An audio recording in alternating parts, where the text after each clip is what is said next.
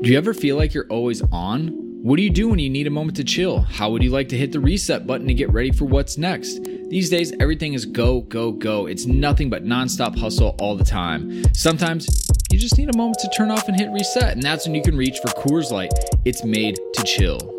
Look, it's summertime, transfer window is coming up.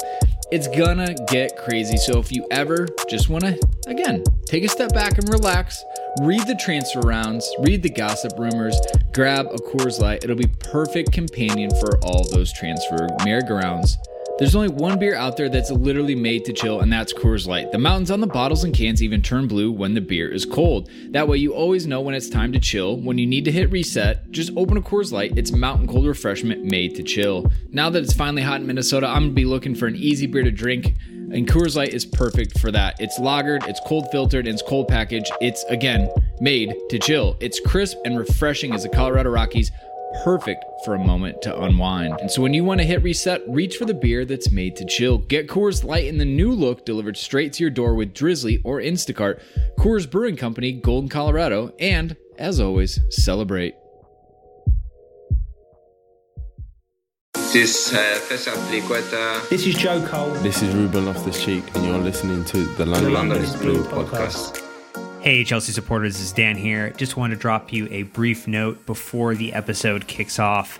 Nick, Andre, our guest, and myself took the first few minutes of this episode to talk about the shooting in Boulder, gun violence, and, you know, we were raw, we were emotional. I think we're upset at what happens and transpires on a more than regular basis in the United States of America today, and talked about it in maybe more direct terms than we've used previously on this show. No foul language, just in terms of the level of seriousness that we approached it with. So if you don't want to hear that, we completely understand. It is a football podcast after all, and you can jump ahead a few minutes to get to that. Jake will put a marker in here and let you know where exactly. Jake, what minute should they go to? Well, gee whiz, I'll tell you what, it looks like that spot would be 5 minutes and 17 seconds. Great. So if you have a chance, just jump there. If not, we appreciate you joining the conversation and looking for ways that we can truly improve. And so thank you very much, and enjoy the episode.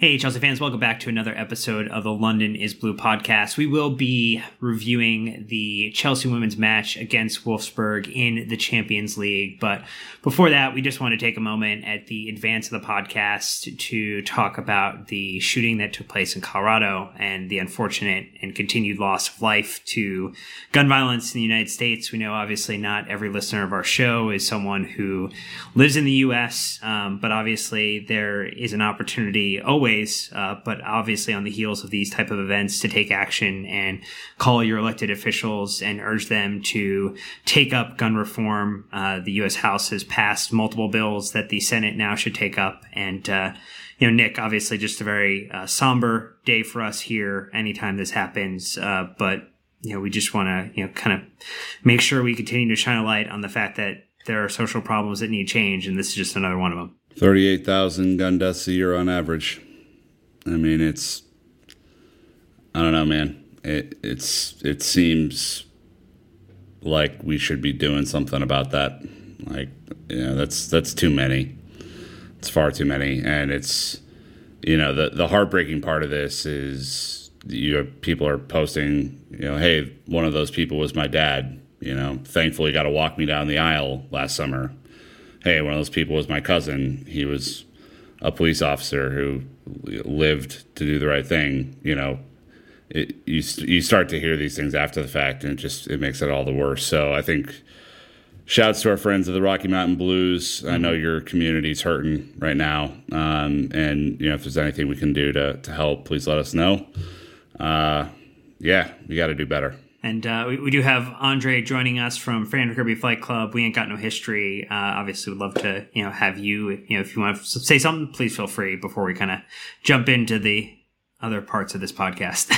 Yeah, I mean, I'll echo everything that you and Nick said. I could talk about this for another few hours. I have very strong thoughts on this country and its obsession with guns and violence, and obviously also white supremacy, which is a poison And it all is connected. And until we actually understand that and do something about all of it, the root cause especially, this is life. This is what it is in America. And it's funny for me is every time we, something really terrible happens, or, politicians, love to run, especially after like the insurrection, and say like, this isn't who we are. Yes, this is. And until we fix all of these things, this is who we are. This is what we are. This is not, a mass shooting is not an abnormal thing in America. And we should need to stop acting like it is, because it doesn't serve anybody, doesn't do any good, because basically we just don't change anything until the next one happens. And then we say the same things and then the next one happens. So I'm with Nick. We really got to, at some point, I don't know when enough is enough. Enough would have been enough for me decades ago, but because I'm old. but it's exhausting, and it's terrifying. So yeah, hearts out to everybody affected. And I just want this country to be as good as it thinks it is. Another way we think this country could be better is obviously today was also Equal Pay Day.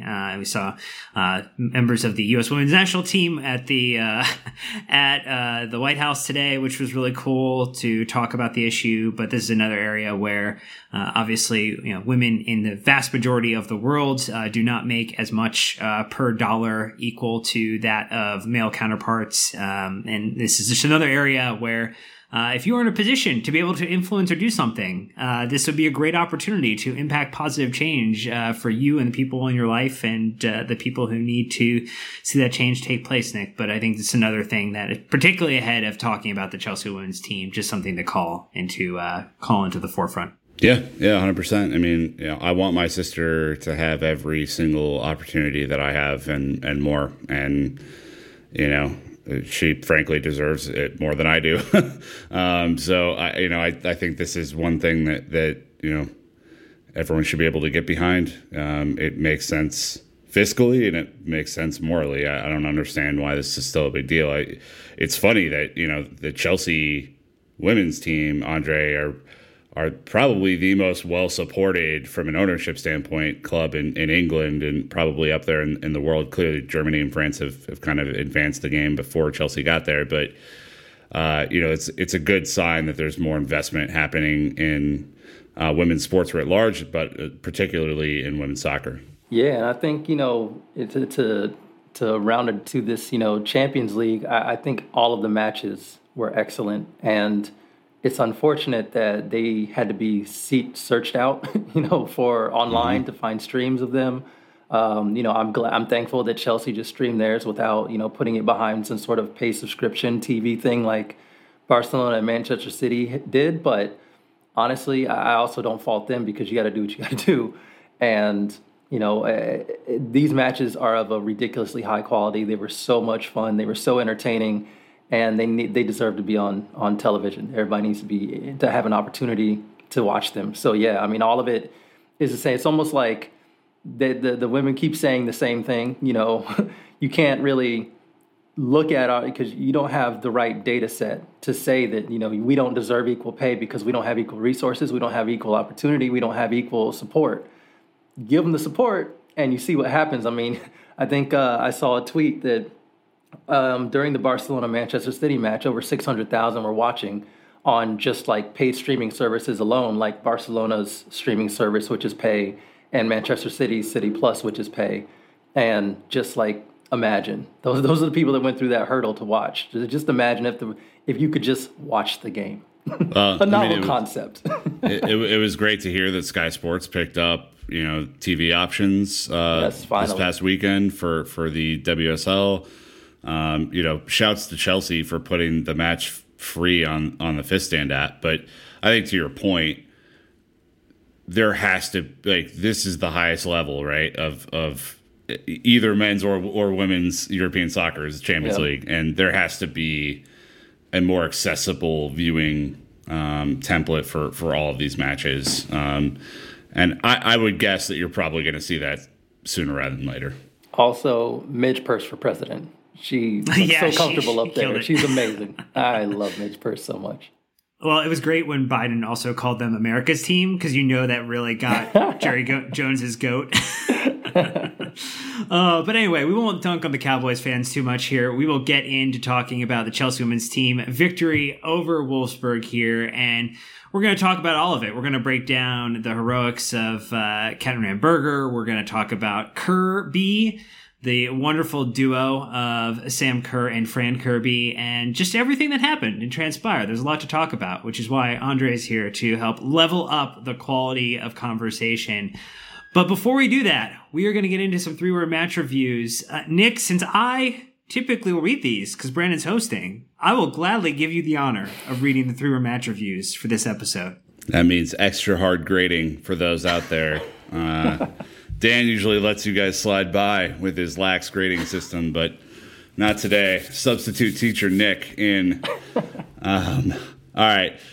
Gabriel, we have 2 3s here using the 3 logo, right? So I think we're all brand aligned. Brilliant double save, and Woodwork saves us. Dan, which one of those do you want to submit officially? I'm guessing probably Woodwork saves us is probably it captures something that none of the others don't. So I like that. All right, then Dean Mears of noted went to Mo Kings Meadow fame. Wham Bam, thank you Sam. Well done. A little rhyming that never hurts. The Kirby connection from Courtney Smith from the Chelsea Women's Supporters Group. Thank you AKB. That's not yes, correct. And then Janique, always a feature in our 3-word match reviews. Whoa, we're halfway there. Bam! Whoa. Did it for you. It did call out. Janique wanted somebody to sing. So credit where credit is due. Nick did it. Nick delivered. I did not deliver. I just, if Janique says to do something, I do it. So that's what's going on there. All right, fair. Dan, you're back in. 3-word match review. Go. Well, mine is an ode to Emma here because I went with made ourselves heard. Love it. Would that be a reference to the shouting that was happening or what? Look, when you can hear someone on a stream and you know that the microphone isn't necessarily super close, good on you. Good job. Nick, did you have a 3-word match review? I sure did, Dan. We were playing Wolfsburg, right? We were the Werewolves of London today. How about that one? Ooh. You like that one? In your face, Dan. Maybe Bruce has his graphics idea there. All right, Andre, what's yours? 3-word match review. So I remember last time I was here, mine was terrible and mine and not creative, and it's going to be the same thing. It won't be terrible, but it will not be creative, but it will be relevant. I'm just going to go with straight up the name, the player really of the match, and Katrin Berger. Without her, oh boy. Simple, easy, to the point. All right, well, we are going to jump into the match review really quickly, but before that, just a couple of quick gratitudes. Brandon isn't here, so I'll read our Patreons. I want to thank Nathaniel for joining yearly, upgrades from Josh and Alex, and new subs from Emmanuel, Richard, and Josh. We appreciate it. I think are all in the Discord. They're all enjoying the Joe Tweeds newsletter, which I think is on the 5th or 6th week now. Just kind of crazy. He's got mailbags going on. You just can't stop that man. These are not newsletters as much as they are books in a Patreon format. They're hefty. They have some weight to them. It's a short story. That's based in the real world. Anyway, Apple Podcasts as well. We want to thank John Alonzo399 and then Thordy_from, who did have a call out to Why Not Us Nick, but I did leave that out of the script just so I could surprise you with it. Engage a live reaction. Fun. Good stuff. Thanks. Quick housekeeping, Nick, and then we'll get into this match review. Quick housekeeping. We're going to try something cool this weekend on Locker Room. I think we're going to do some Chelsea trivia. I have a cool Chelsea trivia book. Maybe we'll do some sort of Stump the Schwab situation for our guests who are going to join us on the Locker Room. But we've had fun with these. They're chill, kind of looser format. So check that out. We'll send out the notification for when we're doing that. And then we are talking to Matt Law. We're recording this Wednesday night. We're talking to Matt Law tomorrow morning, bright and early. And so we're going to have Matt Law come out on Friday this week And we're recording with Chelsea Youth this weekend. So you're just getting hit right over the head with a ton of content. It's all good stuff. So really excited about that. All right. Well, we delayed it as long as we could, but it was a win. So we're happy to talk about it. It is the Chelsea women. They did play Wolfsburg in the Champions League this past Wednesday, March 24th at the Ferenc Souza Stadium. And the scoreline was Chelsea 2, Wolfsburg 1. I don't think we're going to have highlights, but no surprise, it was Sam Kerr and Pernilla Harder getting on the sheet for Chelsea, and then Johnson with the penalty that brought Wolfsburg back into the match and got them the crucial away goal. And Nick, because Brandon isn't here, I'll let you do the lineups too. How about that? You can read the lineup. So cool. And just for everyone's knowledge, they're playing both legs in Bucharest, in Romania, because of COVID, all the stuff that's going on with COVID. So wait. They're in Budapest, Hungary. Budapest, dang it, yeah. Not Bucharest. Bucharest was our Atletico Madrid game. Yeah, it's strange, yes. Dang you, also B. Rests, words. All right, well, you got me. Budapest, Hungary. Stadium looked great, by the way. That was cool. The woman of the moment, Ann-Katrin Berger in goal. Niamh Charles, right back. And we'll talk about that in a little bit. Millie Bright and Magda at center back and Anderson at left back. Then a midfield three, which I know Andre has some thoughts on, of Sophie Ingle, G, and Lupuls in midfield. And then Pernilla Harder, Fran Kirby, and Sam Kerr up top. This graphic makes it look like a wide diamond or a false 9-4-3-3. I don't know. It was kind of an amorphous blob at times. Let's see. Bench, we're going... Look, I'm going to be honest with you. I don't know how to say... is it Musovic? Nailed it, yep. Musovic? Yep, Really? Musovic. Mm-hmm. Yeah. CH at the end? That's on? Yep. Okay, cool. Yep. It's like Kovacic. Same deal. Okay, cool. With the Swedes, you don't really know. So that's... I'm learning more every day. Hannah Blundell and Jess Carter, Jessie Fleming, Drew Spence, Carly Telford, Georgia Fox, and Beaver Jones, unused subs for Cuthbert, Guro Reiten being brought on late in the match. So pretty decent. All right, well, stats for this one. We had 6 shots to their 22. Double twos, 3 shots on target to their 8, 56% possession to their 44, 494 passes there, 378, 74% pass accuracy to 69 for them, 12 fouls to their 14, 2 yellow cards to their 3. All right, that's interesting. 0 red cards apiece, 1 offsides apiece, and then 1 corner to their 10 corners. So no expected goals, but we got stats, we got lineup. Andre, do you want to pick one to dive into before we get into the larger meat and potatoes? Yeah, when you're reading out those stats, and sometimes I look at these and sometimes I don't, just because like this match was exhausting. So I did not look at the stats.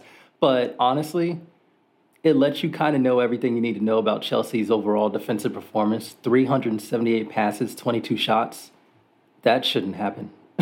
That's just such a low number of passes to get into shooting position to be able to take 22 shots. Like normally stats are never that simple. That stands out, and Jesus. No. Well, we will get into... Has Chelsea faced 22 shots this season? Oh, no. Even like Manchester City and like Arsenal, who they can struggle with defensively at times in phases of games against them. I think Arsenal probably had like 15, maybe 17 or something, but nobody's gotten 20, 22 even. No, this is an abnormal situation. and what's scary. I mean, there's only 4 games in the WSL this season where they had an expected goal above 1. Yeah. So, I mean, that's, just a kind of an interesting element there. It's 17 total matches, so only 4. Raise the level of competition. All right, well, we will get into all of that, everything about this match after a real quick ad break, so stick around, we'll be right back. Okay, well, we have a lot to talk about when it comes to this match, but probably the most competitive performance or competitive team to face Chelsea in quite some time. Andre, like, just in general, A, was it the most competitive match we've seen for Chelsea in quite some time? And B, how do you think we fared? Yeah, so it definitely was the most competitive match we have had. We have had some struggles versus, Manchester United before, drew with them 1-1 early in the season. We've had some, tense matches with Manchester City. We've also had some matches that weren't so tense with Manchester City where we beat them quite easily. Same with Arsenal. So the difference to me in this match is that normally when Chelsea struggle, it's because their attack isn't finding the spaces to get the shots off, to get the goals. In this match, their defense was like overrun. And that's what was so alarming to it. It's a very different way of struggling. And I don't know if I can remember, especially not in recent memory, of Chelsea struggling to just be able to defend a team. That is what was so different. Chelsea hasn't been on the wrong end of one of those in a very, very long time. And honestly, we're pretty lucky to escape it. The chance created, especially the Kerr goal, there was no luck about that. That was Chelsea's quality finally showing. But I mean, in terms of Wolfsburg's shooting the post a couple times, I think a player had a wide open header, and I don't even know how she ended up missing the whole net and just hit the post. And then it bounces off on another player's, Wolfsburg player's heel, and that could have even deflected in goal just out of pure justice in the universe, but it did not, thankfully. So Chelsea really got away with one. The penalty keeps it close, but winning this match is still a little bit mind blowing given how Chelsea struggled. It was an interesting watch, right? Because we've been effusive in our praise of this team for some time, right? And sure, they've lost matches of the course of the last few years, but not many. And they certainly haven't been tested like this in some time.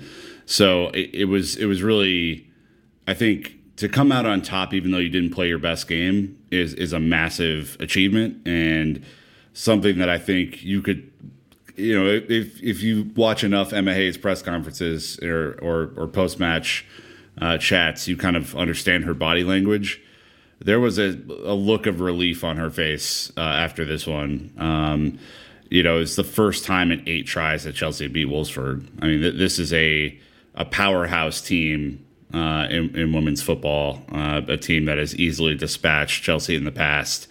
And so, and played in the Champions League final last year, right? I mean, this is, with Pernilla Harder, I mean, this is no joke of a matchup. And yes, Chelsea have gotten a ton better, but, there are levels to this. And it's really important that Chelsea took, advantage here today. I just have to say, we're going to talk about Ann-Katrin Berger here in a second. Her save off of the beautifully floated ball to the back post that was hit with precision. She somehow gets hands to this thing. And if you watch it on replay, it's insane. It was the moment of the match for me in a game of many moments.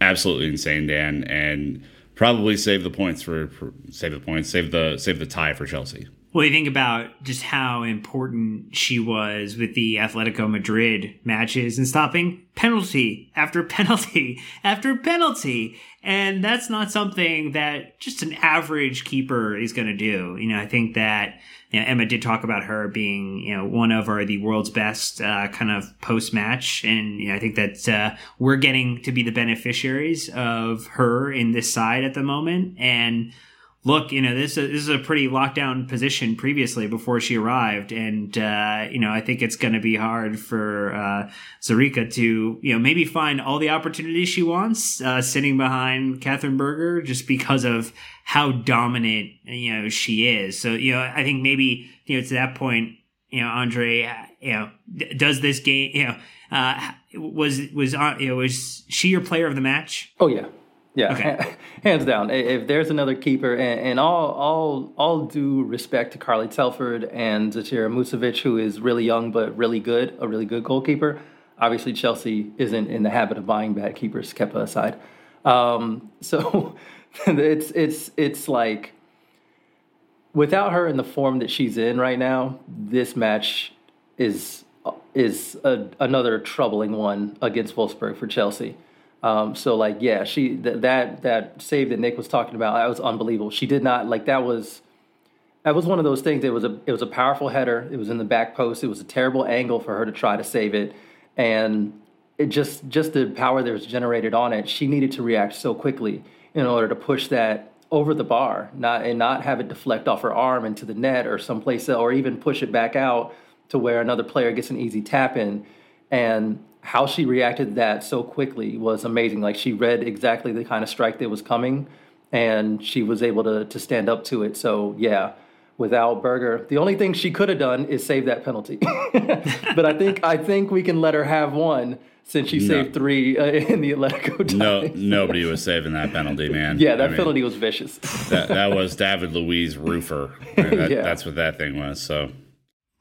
Man, well, I did want to say, I meant to kind of bring this up a little bit earlier when I was talking about kind of like what happened to Chelsea. Some of this stuff is psychological, I do believe. And I got really, I was actually really excited for this match.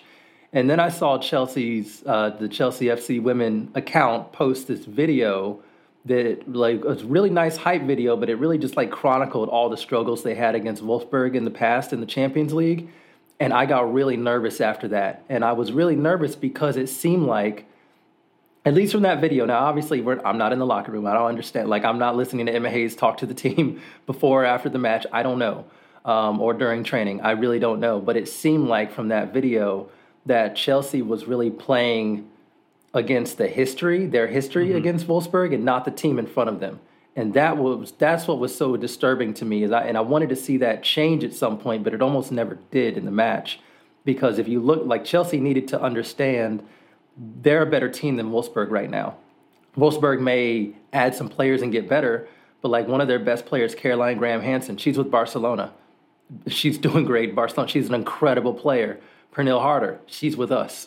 We have Sam Kerr. We have Fran Kirby, who's in God mode right now. She's absurd. We are a better team than Wolfsburg, period. If you look at just the lineups. And it seemed like Chelsea, and there were a lot of players, and sometimes when this history stuff, it can kind of seem a little goofy because, you have some players on the team who don't know anything about that. I mean, Wolfsburg eliminated Chelsea from the Champions League in the round of 16 in 2016, round of 32 in 2017, and the 2018 semifinals. But Fran Kirby was on those teams. Drew Spence was on those teams. Millie Bright was on those teams. Ji So-yoon was on those teams. So they remember, and those are key. Kirby, Bright, and G started. you know what I mean? They were on. They understand. They know that they've struggled against Wolfsburg, and I was really, a little scared that they were end up fighting that ghost rather than the team in front of them. And that, to me, I think that had a really weird impact on the team because this was not really the Chelsea that we've seen before. We only saw it in a couple flashes. Thankfully, they scored a goal from one of those. But it was not the team that we've seen recently, especially in the second half of the season. It's like when someone, when everybody went away for summer at school and then someone would grow up and be 2 feet taller than they were previously, but they're still getting used to the fact that they have all of this additional power in a sport, right? So you people playing pick up basketball or whatever, and they just wouldn't realize that they could be oh, I could dunk now, or oh, I can move faster and I can bully you around because I'm now superior in every way, shape, and form. And this Chelsea team, to your point, I think it's great, is a superior side. But, I remember, I think you tweeted out the never in doubt. And then a few minutes later, you're oh, by the way, yeah, this is not the right type of tweet for the moment. Yeah. I regretted it immediately, but didn't delete it. Okay, I guess. Well, good you left the receipts out there. Andre, we were talking a little bit before the pod, and I actually do want to get into the tactics here, right? Because I think you and I both noticed something during this match that is not a common occurrence when watching the Chelsea women this year, and that was the fact that the midfield was getting cut up pretty bad by Wolfsburg's speed and intensity. And I think you called out something that I thought was really crucial, which was just the personnel in the midfield and how they functioned together as a unit or got separated as a unit. So do you want to call out the Sophie Ingle, Lou Paulson, G midfield and why that may or may not have worked? Yeah, so this is a frustrating one a little bit. I know why Emma Hayes did it. I think she wanted to have some sort of midfield solidity. Normally Chelsea, especially recently, has not played with three in midfield. She usually just goes for a straight double pivot, or it's a 4-4-2 diamond, and you really have that kind of lone midfielder centrally kind of holding. We haven't played with the 4-3-3 since, hold on, I had it up. When was this match? West Ham. That I believe that was the last time we played sort of a 4-3-3. Nope, that's a lie. It was well before that. I lied. Sorry. I'll find the match when we played a 4-3-3. It was basically towards the end of 2020 because she changed the system almost just before the we had a couple matches, and then she changed the system before the holiday break. So it was interesting that she went back to the 4-3-3. Obviously, there were some wrinkles. We did have the counter press that was still going. We're also able to press high. But I mean, what Nick and I were really talking about is really Sophie Ingle and Ji So-yoon in the midfield with Melanie Leupolz, and it really didn't help that Melanie Leupolz probably had a pretty poor game. But it was just the lack of speed from G and from Sophie Ingle that really caused a problem. Anytime Wolfsburg got the ball, they were able to really run through the midfield and run right by some of our midfielders and get right at the defense. And I believe that's how you have 378 passes and 22 shots, because you don't have a midfield there stopping you.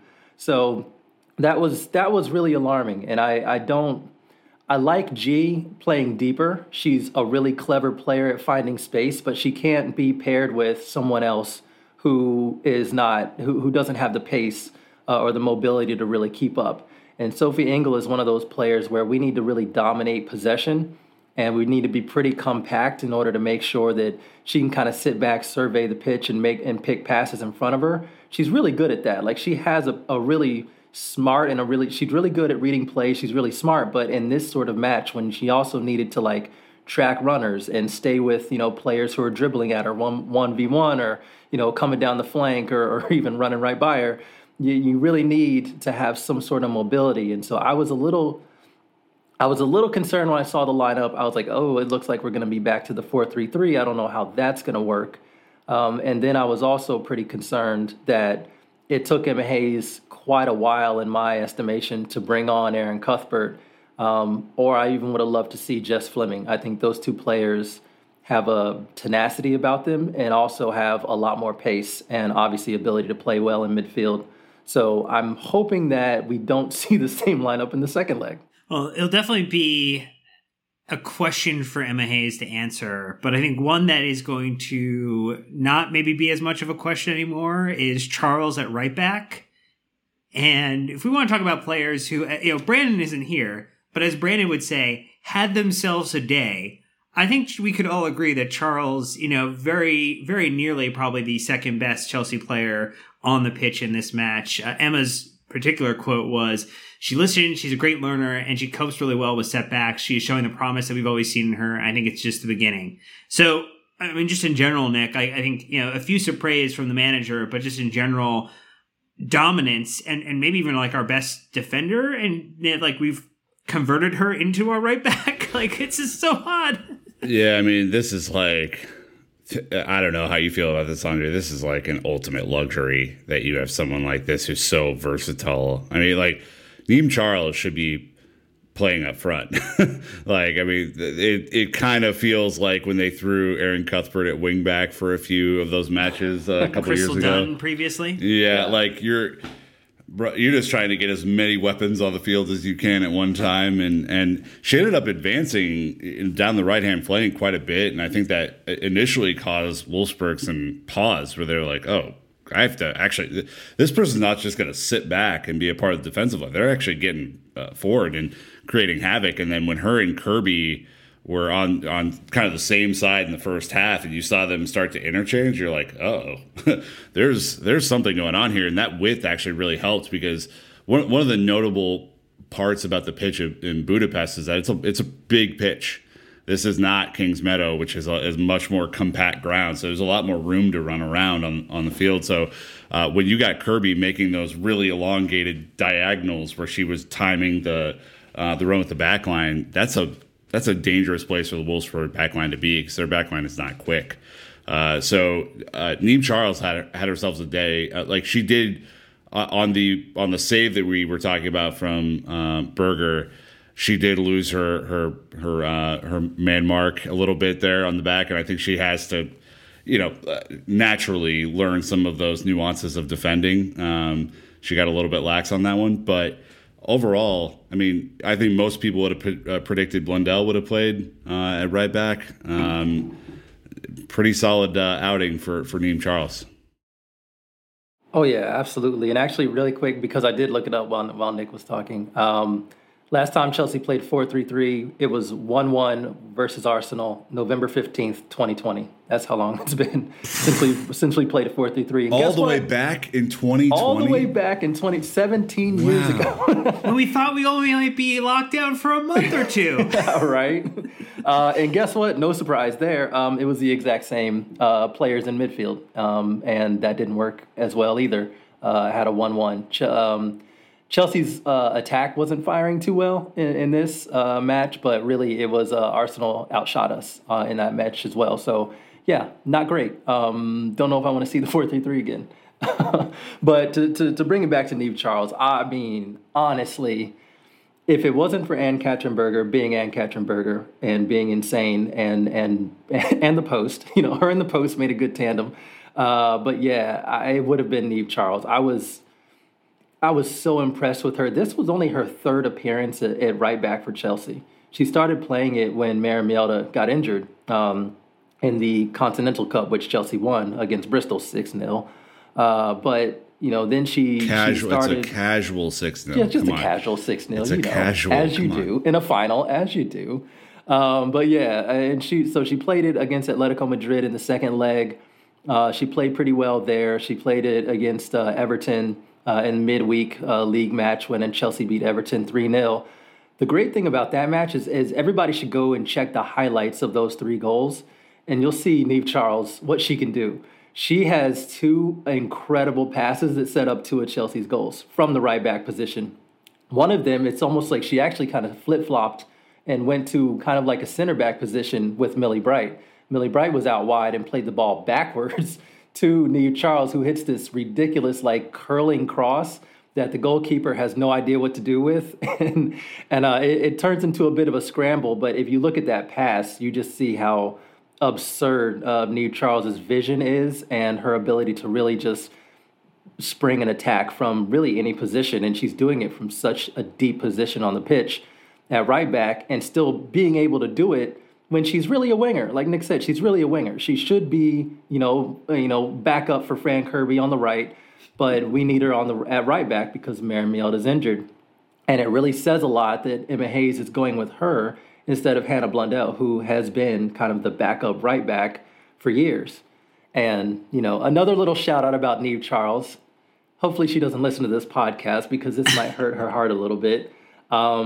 Oh, no, don't do it. Don't do it. Listener. Come on, Andre. I know, but it makes me happy in a way just because Chelsea's the beneficiary, but also I have to call out nonsense at Liverpool. The way Liverpool treat their women's team is awful. Niamh Charles was on Liverpool and she's a star, right? Everybody sees her talent and you can clearly see it now. She went from right wing to right back, and she is a newcomer along the back line and just had the best game of any defender on the pitch in the Champions League, in the quarterfinal of the Champions League against Wolfsburg. That's absurd. But you look at how she got to Chelsea and Liverpool, every single Liverpool supporter. I don't know why you'd be listening to this podcast, but if you have any friends who are Liverpool supporters, you can go ahead and bring this up to them. They should have been able to keep Niamh Charles. The only reason she left is because they got relegated from the WSL. They're in the championship now. It doesn't look like they're going to get promoted at all. In fact, they're not going to get promoted. So they're going to spend another season in the championship. Their other top player, Rensola Babajide, is now looking to get out. All these players are too good. And Niamh Charles actually is a Liverpool, she was born in Liverpool. She loves that club. She loves that area. She would be one of those homegrown talents that never leaves. That's exactly what she wanted to do. But she looked at her footballing career and realized that Liverpool isn't supporting their women's team in any substantial way. And she made the move to Chelsea. That, if I'm a Liverpool supporter, I don't care what the men's team is doing. That's wrong. We just talked about, at the top of the show, equal pay day and things that people need to do to support women's sports. Fenway Sports Group, what are you doing? I mean, Thank you for Niamh Charles, honestly, but what the hell are you doing? Are you saying that, and I take no pride in saying this, but are you saying that Liverpool may have slipped up here? Oh, God. They may have had a bit of a slip. They may slip again with Babajide. They do enjoy a slip, those Reds. They do. What I will say, though, is I think, it's always great to just pull one over on Liverpool. But I think it highlights, and, if you haven't read the interview that Roman Abramovich did with Forbes, the most effusive praise for what the academy and the women's team have accomplished. And, I think in general, you could have a lot of problems with a lot of things about how things are run or what players get signed but you cannot do anything but thank Roman for the way that he has invested and helped to grow the women's game, in England and abroad through the academy. We've had a chance to go to Cobham, Nick. We've had a chance to see the training facilities that they put together for this women's team. And it is exactly what he talks about in that article, which is, that there has to be a level of equity to what's provided to, if you're really going to invest in the game. And, money where the mouth is something that Roman has done. Yeah, talk is cheap, man. The talk is cheap, and he is not. That's that's really it. I mean, we were lucky enough in 2017 to have go out to Frankie's, which is the little pub attached to Stamford Bridge, and have a really sneaky beer with Emma Hayes because we had a mutual friend, and then we ended up going to Cobham and seeing their women's team train, and it was fucking eye opening. I mean, it was eye opening to see how organized and how well coached and how passionate she was in training.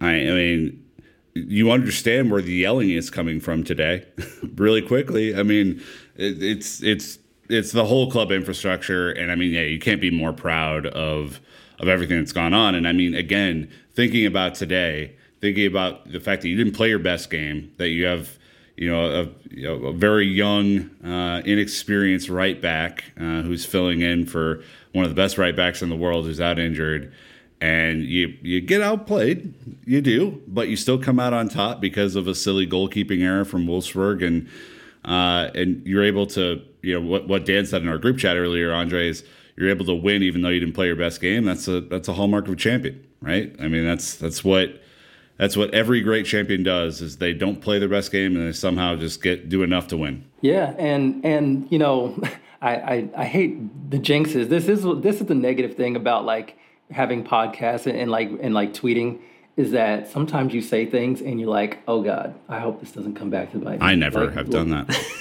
not my one never time. in doubt tweet.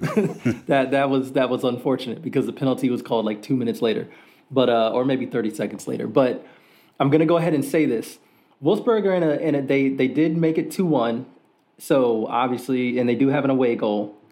The thing though is that the Chelsea, especially with this attack, and especially recently, Chelsea do not it's hard to keep Chelsea from scoring.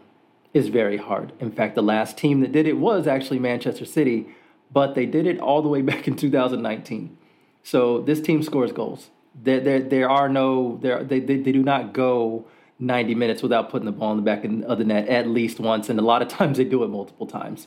So Wolfsburg still has a whole lot. They really needed to take their chances and actually come out with a win in this one. 2-1, 3-1, which it very easily could have been.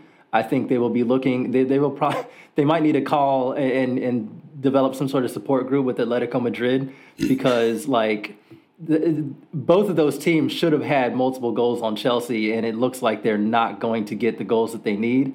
Obviously, anything can happen in the second leg, but that post and then Berger playing out of her mind, I just don't know what else 22 shots and you get one goal out of it, and it's a penalty. Sure. I mean, thinking about this too, right? Because I mean, we still have to heap praise on Sam Kerr and Frank Kirby, which of course we will do. Your podcast is named after one of these people, so we have to contractually we have to do that. But thinking about the second leg, right? I mean, Chelsea hold the advantage. There is no home field advantage. You're playing in the same stadium, right? So that's all kind of mitigated. Wolfsburg have to come at Chelsea now, right? Yes. They have no choice, and I have no doubt that they will. I think they're going to come correct, but it does provide an interesting scenario to think about, which is when Wolfsburg really went for it in the second half, they did get stretched, and that's when Chelsea hit them twice. Yep. And so, Chelsea possessed a very good counterattack, probably the best counterattack in the world, I would say. And you get Sam Kerr on one like she was today, running down the channels, providing space and opening up the middle. Hopefully, no guarantee, but I'm hopeful that you could potentially see Bethany England return at some point in the Champions League. Maybe it's the next match, maybe it's the one after if we advance. But you start to think about the opportunities for Chelsea to counter Wolfsburg and get that crucial third goal, which would be, I think just a really positive sign, Andre. That's where I'm kind of honing in on for the next tie, is to ensure that Chelsea are able to hit them on the counter. Yeah, and in my opinion, Wolfsburg missed their opportunity, and obviously, like I said, I don't want to act like the tie is over, because it absolutely is not. Chelsea still has a lot of work to do. Exactly, knock on wood. Damn but I mean, Emma Hayes Chelsea doesn't play that poorly twice. That just isn't a thing that happens. I think Emma Hayes will look at that match and know exactly what happened. I'll be very surprised if the same lineup is put out there in the second leg. I think she will probably go back to the 4-2-3-1. And if she does that, Wolfsburg are going to have a really difficult time coping with that. So I do think that, against great teams, you do have to take your chances. We say that that's just kind of a known thing, right? When you're playing a team who is better than you, you have to take your chances and you have to put the pressure on them, especially in the Champions League. We kind of just saw this with the Chelsea men against Atletico Madrid, and they took their chances. And when Atletico Madrid thought that they were just going to be able to turn it on and get the goals that they needed to advance, they weren't able to. And it's a similar situation here. Chelsea is the better team, and Wolfsburg had a ton of chances, and they missed them. And that really is going to bite them, because Chelsea is not going to play like this again, in my opinion. This is not something that they do. Emma Hayes is too smart. She's too tactically astute. She knows what she's doing. She's just a really, really good coach, and she'll know that she got it wrong a little bit in midfield, and I do not expect her, she won't repeat that same mistake. A little Cuthbert on the wing, perhaps? Yeah, I mean, and that's the great thing about this team, is that there's so much to do. It's very easy to name a team that has Aaron Cuthbert in it, even Jess Fleming in it. She trusts Jess Fleming. Jess Fleming started the League Cup final. Yeah, it was against Bristol, but that's still for a trophy. And if you know Emma Hayes at all, she's not going to play around when a trophy is on the line. She only has 9 of them. So. Yeah, she just has just 9. So yeah, she's an intense coach, and it would be, out of everything that Chelsea can throw at Wolfsburg, this was really the lineup to get at them. And they did. To their credit, they did. They got at Chelsea. They made it uncomfortable. Chelsea helped in a lot of ways. But, that's just kind of what happens. And I'm really excited for the second leg. Just please, for the love of God, Chelsea admin, Twitter admin, if you're listening, no more sad videos about how devastated we were when we lost, got knocked out of the Champions League to Wolfsburg. Let's look forward. We do not want to add to that highlight package in any way. So please don't do that. One consistent loop of Sam Kerr backflipping. Well, we've gotten past the hump, right? We've gotten our victory. We can move forward. History has been rewritten now. The history book is not Chelsea women unable to beat Wolfsburg ever. It is now Chelsea have started a new trend of beating Wolfsburg that they will have to break. Let's make it a habit. Yeah, and we'll make it a habit with Kirby as it is. I know, Andre, you're a fan of the Kirby instead of just doing the Kirby. But yeah, Sam Kerr and Fran Kirby apparently share a mind. They're like Pacific Rim. They're piloting Jaegers together and dominating everything. I mean, look, they're just phenomenal. It's so much to enjoy in terms of their attacking prowess and the way that they link up. Incredible goal from Kerr today as well. I mean, I don't know, but Nick, where do you want to take it? Sam Kerr, Fran Kirby, who do you want to talk about? What do you want to say? For those keeping track at home, that is one Pacific Rim reference in this podcast that you were not expecting. So enjoy that one.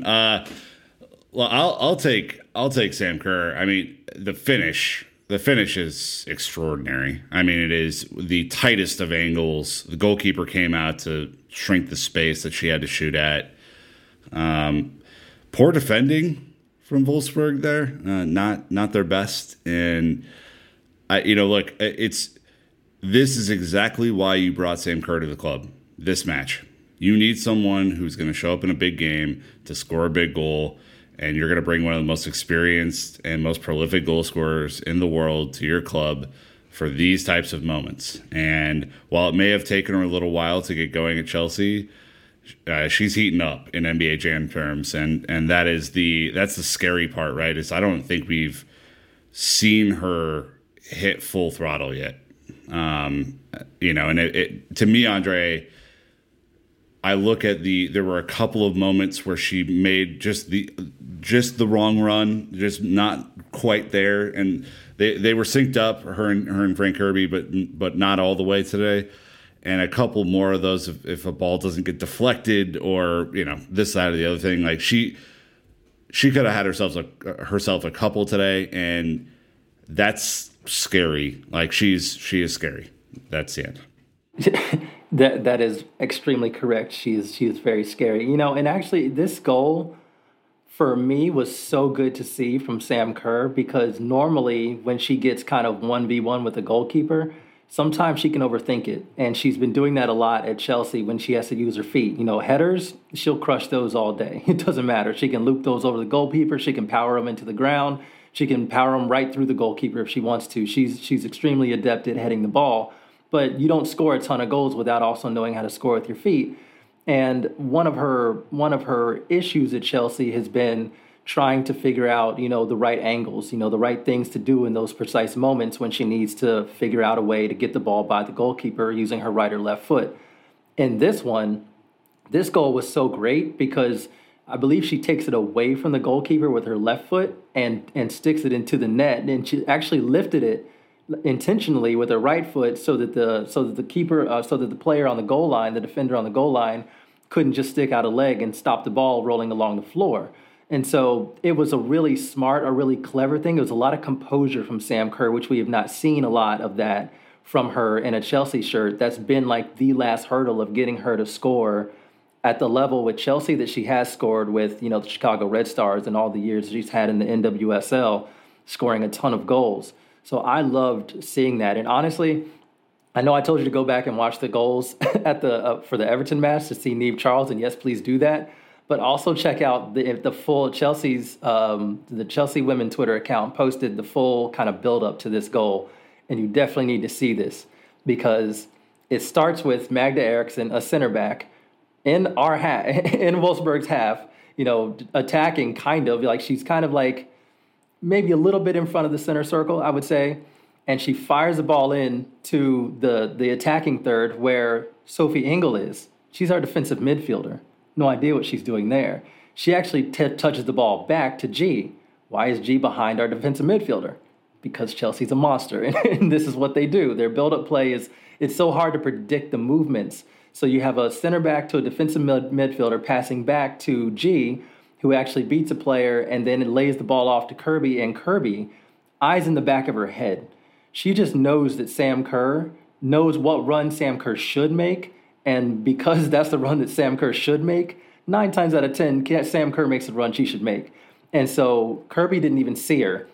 She just spun around and pushed the ball with her foot right into the space that Sam Kerr was running into. I love that. Like, that connection is impossible to stop. When you have a player who just knows what the other is going to do, they don't even have to like make eye contact with one another. Impossible to stop. And that's really how, Kerby, Kerrby, has been born, because those two are just unreal together. And when you think that like this is their first season, like last season, Fran Kerby played only 4 matches, and they're in the first half of the season, and Sam Kerr didn't come until January. So this is their first season together, and they're already doing stuff like this. It's amazing. It's just amazing. And God mode Fran Kerby, just absolutely love her. I don't know how she's doing what she's doing. She caused the turnover that the goalkeeper gave up too, right? Yep. I mean, she sprinted in, passed it to Kerr, who passed it on to Harder for 2-0. And like, again, it's that quick. I mean, you give the ball to Fran Kerby in the box. I mean, it's like a 70 to 90% chance that she's going to do something positive with it. Like, yes, that's where she's at right now. And that's kind of Chelsea's whole attacking thing. And that's what's been so fun to watch this team, is that they have so many components, so many players who are so versatile and so good that as soon as they win possession, they're automatically looking to put the ball in the back of the net with a variety. And they do it in a variety of ways. It doesn't really matter who connects with who. Like I said, check this goal out. I mean, center back to DM to CM to Fran Kerby, who is actually on the left instead of on the right where she normally is, but she was on the left, and Sam Kerr was cutting in from the right. It's just one of those an absurd combination that I've been watching this team all year, and I've never seen them do that before. They can really attack in any number of ways, and it is frightening. And I don't know how in the hell you defend it. I'm just glad I don't have to. Well, and then just Pernilla Harder out of nowhere, like, pops up and gets her goal too. Which is just it's so the embarrassment of riches type of scenario. And, it's always nice to watch, a player that now plays for your side score against their former team to help put them away, which is just this and poetry. She celebrated. Thank you. Enough with your hands up. I'm sorry to score. Don't do that. Celebrate. You're with your new team. Celebrate. Probably helpful there was no fans there, because I imagine if there were fans, maybe there's a celebration. Maybe. It is the Champions League, though, so you score a goal, you celebrate. I mean, none of that hands up, I'm so sorry I did that. No, don't give me that. I want to see celebrations.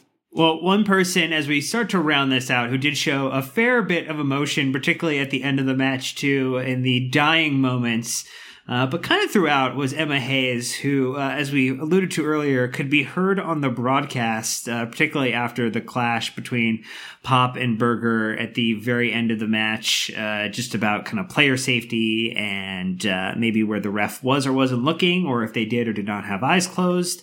Look, Nick, it's what we've come to expect with Emma. She is a passionate leader. She cares about her players, and as she put in her quote, the quote after the match is, "I don't think the referee likes the sound of my voice. I think I earned my money today." I love her. She's a bit cheeky, that Emma Hayes. Look, generally passionate person, Emma Hayes is passionate. I mean, like, what do you want me to say? Like, news at 11. Yeah, she wants to win, and she loves her team. She loves her players, and she wants player safety to be a part of this. I mean, Pop is lucky to have stayed in this tie, not getting her second yellow card at the end. I think I said that earlier, but you watch that on replay, and if that happened in the men's league, there would have been a fist fight. I mean, it would have that you almost always protect the goalkeeper in the air. I mean, it's just a general rule. I think if Brandon was on this podcast, he would have probably had some harsher words than I did there about that. But that's dirty, man. It's a dirty play. She knew what she was doing. Like, I'm all for players pushing it to the limit to try and score and win a game. And I don't think there was a whole lot of malintent there. But like, she has to know, like, she's never getting there. Never. Not one time. So, look, I hope Berger's okay. She took a couple of knocks in this one, and maybe we'll get spelled at the weekend to recover, just being in an ice bath for 84 hours or whatever. But I think Emma Hayes was really concerned. And look, there's no one you'd rather have managing your club than Emma Hayes. She is the absolute best. Yeah, to go to that challenge from Pop, I I was really disappointed that, and I don't like to complain about the refereeing because really nine times out, in fact, I like love 9.9 times out, 9.9 times out of 10, both clubs are experiencing the referee the same way. I know everybody thinks the referee is out to get them, but that's usually not the way it's actually going. But the thing that made this refereeing performance stand out, I think, is the massive inconsistency. Is that she called some very soft fouls early and gave yellow cards for them. And then a challenge like this happens and she doesn't do anything. She just stands there and then makes sure, I mean, she did, thankfully, she didn't call the foul on Berger and give a penalty. I mean, it was almost that absurd where she just kind of sees that challenge. And I think what's so bad from Pop is, like Nick said, you can challenge the goalkeeper, but you can't leave your feet and jump into her. And she was not going for the ball. She knew she wasn't going to get the ball. Berger was going to claim it at the highest point. If you were waiting for Berger to like maybe mess up, then you don't even jump. So I don't know what she was jumping for. And so she jumped right into Berger, and it was just such a bad collision. And yeah, she absolutely should have had a second yellow for that. But to bring it back to Emma Hayes, like obviously fans are not in the stands for a horrible reason. That Chelsea is playing a home leg, and then we'll play an away leg in the exact same stadium in Budapest for a terrible reason. But when you don't have any fans in the stands and nobody's pumping in artificial, crowd noise, you get to hear Emma Hayes. And it's so great to be able to listen to those moments in her coaching. I remember one thing that stood out to me, as well as her trying to protect Berger, which was an amazing soundbite for everybody to hear, where she just said, that's not good enough, that's not okay. And she was right. But one of the other things that I really loved is that when Erin Cuthbert came into the match, she was basically orchestrating the way that she was pressing the back line. The Wolfsburg played the ball out wide, kind of toward the touchline where Emma Hayes was. And she was saying, come on, Erin, close down, get a foot on the ball. Like she's yelling at her, telling her how to close down.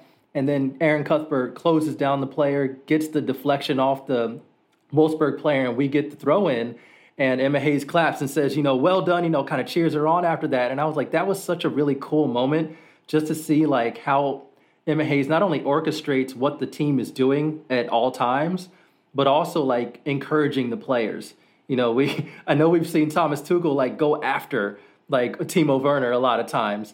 And yeah, sometimes you need to do that. But it was just such a great thing to see Emma Hayes really this was an important match. She wasn't shouting at her that's your marker, you need to get there. She was just telling her come on, close down, let's go, we can do this.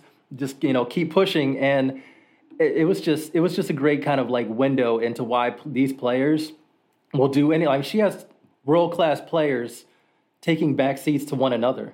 I mean, Pernille Harder can take a team to the Champions League final on her own. She did it last season. Sam Kerr can do the same thing. This God mode Fran Kirby can do the same thing. I mean, you have such a stacked level of talent on this squad, but it's the way they're playing together. And that is all due to Emma Hayes and how much trust they have in her and how much belief and how much tactical skill and player management how well she is at both of those things. She's unbelievable. And I'm so glad that she is our manager, especially because I don't know of too many other managers that could have taken this level of talent and done what she's done to them. Like I said, changing their style of play and doing what she's done to make them so direct but unpredictable is impressive. She balances many plates and has done so in quite wonderful fashion. And we inch closer towards, we've hit the halftime moment in this tie. And we are at the point now where we've got another 90 minutes of football ahead of us to determine if this is a 2012 style experience for the Chelsea women's team. Though I would actually say this is, maybe a little less like 2012, Nick, because this is such a dominant side. And even though there was some luck in this match, this team should win. This won't be a miracle if it happens. This will be a coronation if it happens, which is about right. It would. Chelsea will enter a final feeling more like Bayern Munich did against us than we did against them. So, all the best to the Chelsea women in the second leg of this. I mean, it's gonna be fierce. I mean, if you thought today's game was intense, imagine Wolfsburg with their backs against the wall. It's gonna require some resilience, and remember that this Wolfsburg team was in the final last year. I think they lost 1-0 in the final to Lyon, something to that effect. They lost by 1 goal. So this is it's a good team that we're playing, and it would be a big one off the list in the quarterfinals to not have to face them later on. So let's hope they get it done. Well, we are going to round out then and leave you, lovely listeners, to reflect upon the greatness that is the Chelsea women's team. Emma Hayes and Catherine Berger, Niamh Charles, all of them. They're absolutely amazing. It is the best Chelsea team to watch pound for pound as it is this season, just with the fact that they might go on and win 3 trophies, 4 trophies. Who knows? It'll be interesting to see, though. And so, but we have to thank Andre for coming in and just dropping all the knowledge as it relates to the Chelsea women's team, his wonderful Fran Kirby Fight Club podcast, the work that he does. We Ain't Got No History. There's just so much great Andre out there in the universe. So you should just soak it up and enjoy it. Thank you guys for having me again. It was really fun. It's one of those things where you guys are like, yeah, we'll have you back, and I'm like, yeah, we'll see. we'll see if you actually ask me. But I'm like, oh wow, they actually do want to talk to me. So thank you guys for having me back on. It was, as you can tell, I'm still very excited and love talking about this team. So anytime. And I'll try to shorten my sound bites up next time. Well, look, it's the establishment of our relationship, right? It's the Fran Kirby and Sam Kerr type of thing. It's the first time, it was the first season. Wasn't fully all there yet, but we're getting it. We're in a good spot now. Nick, any final thoughts from you before we drop it out here? No. Okay, well, there's that. Chelsea fans, until next time, you know what to do. Keep the blue flag flying high.